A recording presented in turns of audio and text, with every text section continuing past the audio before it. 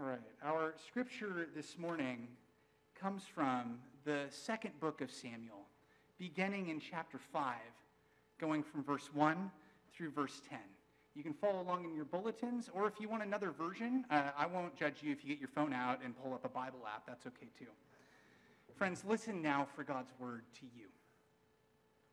Then all the tribes of Israel came to David at Hebron and said, "Look, we are your bone and your flesh.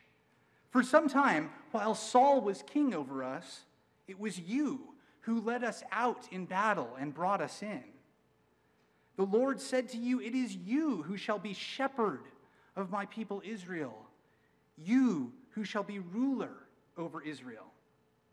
So all the elders of Israel came to the king at Hebron, and King David made a covenant with them at Hebron before the Lord, and they anointed David king over Israel.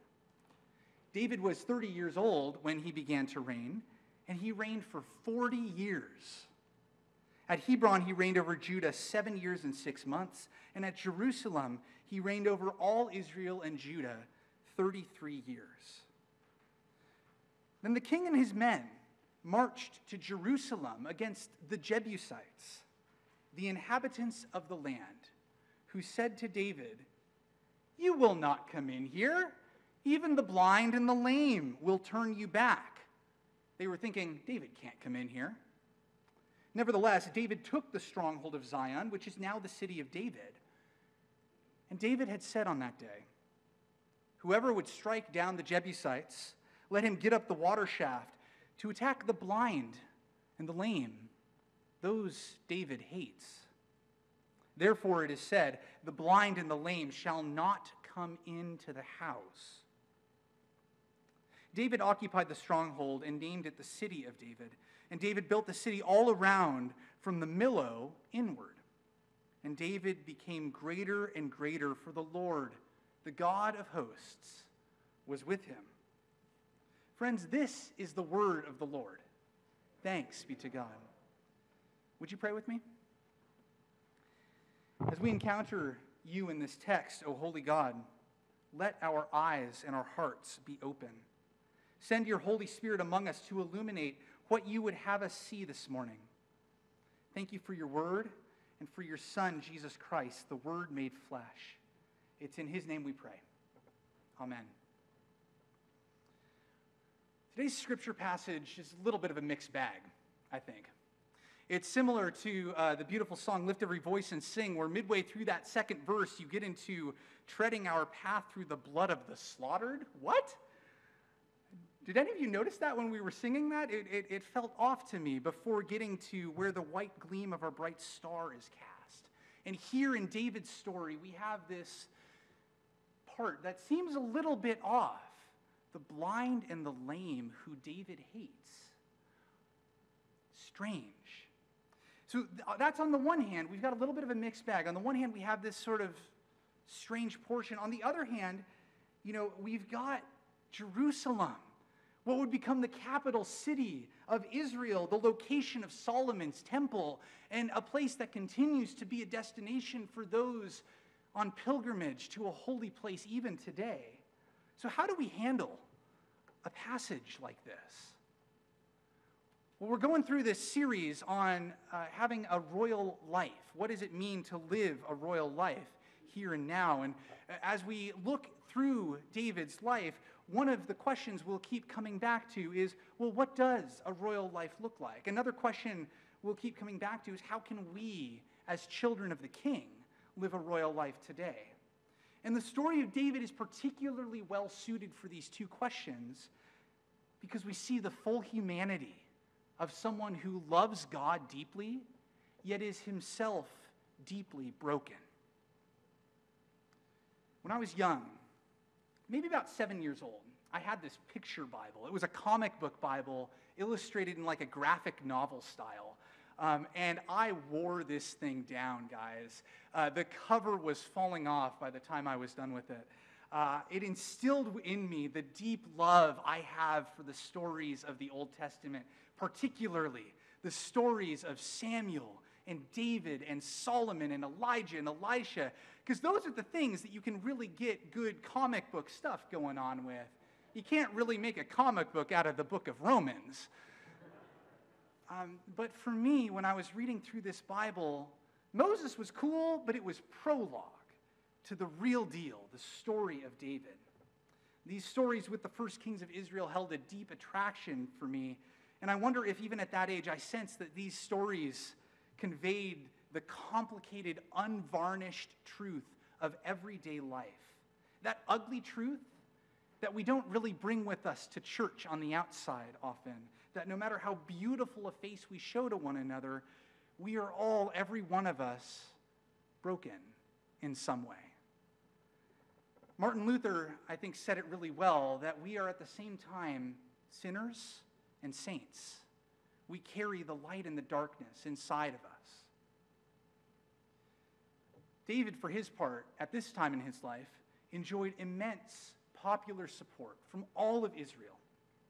He was their native son, their childhood hero, their beloved general. A daughter of Saul, Michal, was his first wife. So even though he was not royalty himself, he had ties to the royalty of Israel. And the final potential heir to Saul's throne, Ishbosheth, had been assassinated the chapter before this one. And so this was a time of celebration for David. The kingdom, which had been promised to him by the anointing of Samuel decades before, likely, was finally his. The entire nation of Israel was united under his leadership. And God was going to use Israel to do great, wonderful, powerful things. So this was a time for David that was exciting. And David used some of the momentum to get the people together, to charge up to Jerusalem, a city which had not been successfully occupied during the invasion of Joshua because possibly it was geographically difficult to invade. Jerusalem is in the hill country. Throughout Scripture, you'll always note that people go up to Jerusalem. This is a spiritual truth, but it also happens to be a geographic truth, that wherever you are in Israel, you're likely having to traverse up to Jerusalem. Jerusalem truly was a stronghold. It was difficult to invade. So David and this army get up there, and they have sort of a back and forth insult battle prior to the occupation. It's sort of Monty Python-esque. Maybe you sense that in it. And we see David's humor, but also some concerning traits in this young new king. Perhaps wanting to maintain the unity of his people, he offers a shared enemy to his army, the blind and the lame. Instead of insisting that true unity is only achieved when all people are welcome and included, and even those we call weeds are embraced in the bouquet of flowers, and even weeds can cost 50 cents, David takes an easier road.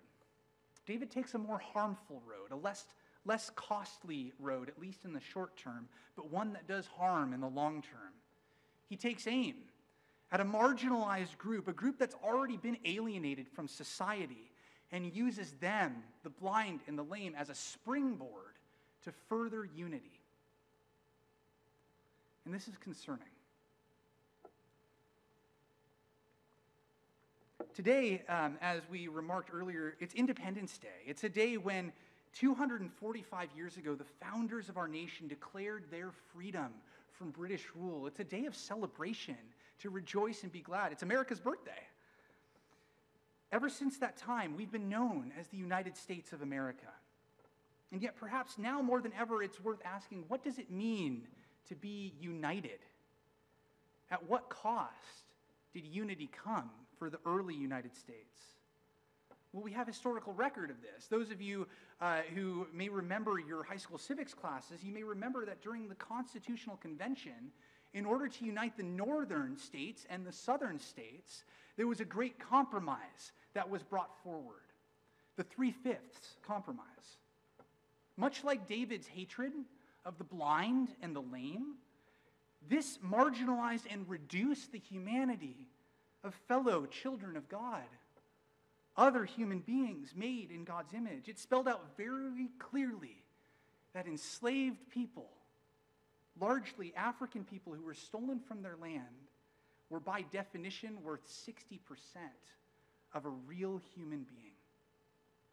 Just like David, our founders used a group already alienated from society as a springboard to further unity. And just like David, our founders were exceptional people.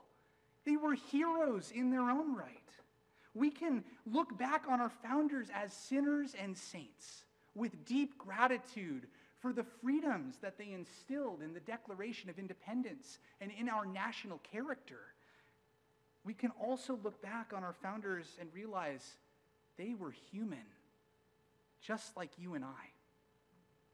When we look at David's life, we see this same division between the deeply admirable and the deeply broken. In part because, to paraphrase the poet Walt Whitman, we are large. We all contain multitudes. Now, last week I shared that we would this summer be following the lectionary readings of the Old Testament as we follow the story of David. This is mostly correct. However, the lectionary sometimes skips passages of Scripture that are difficult.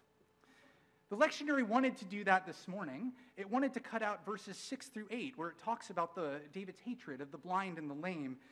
And I think that when the lectionary cuts out passages of Scripture like this, it makes the same error that David made. It takes the difficult things and prohibits them entrance into the house of worship. Just like us, the Bible is large and contains multitudes. The Bible contains great examples of exclusion and inclusion alike. Now, I wonder how frequently we refuse people entrance into worship without even meaning to, without even realizing it. Every week, I try to ask myself this question, knowing that in order to be welcoming, in order to include, in order to be truly united, I need to ask, where are my blind spots? It's not our factory default, I think, to be truly welcoming of all people. We tend to gravitate toward those who share similar stories with us. We need to work at welcome. So each week I'll ask myself questions like, well, by saying this in my sermon, who am I excluding from our worship, intentionally or unintentionally? Or have I made our liturgy accessible for children? In other words, I'll have to ask myself, how accessible is this house of worship for the blind and for the lame? Because we do not want to follow David's example here by barring those who are not like us from the house of worship. One example of this is one of the reasons we continue to mask in worship, in spite of the massive decrease in COVID cases in our county, so that we can intentionally include even those who have chosen not to vaccinate or who have an issue, a biological issue or a medical issue with vaccination. It might be easier not to consider such folks, but it is the role of the church to welcome all, even those who are different, even those who make worshiping together a little bit more difficult. If we aren't intentionally making space for people who are different, we may be excluding folks without even realizing it. In order to find ourselves truly united as a nation or as a church community, we need to evaluate and acknowledge as honestly as we can our deep successes as well as our deep failures. We are both saints and sinners at the same time.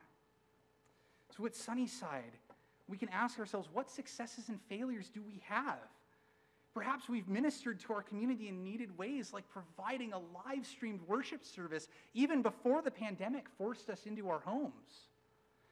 And perhaps there are ways that we could be better serving those people with mental illness or those who struggle in social situations, those who are in some way not like us, to welcome them in the same way that we would welcome others like us. See, friends, the body of Christ is not united when we exclude people from the table of grace. Indeed, Christ himself reminds us that whatever we've done for the least of these, we've done for him.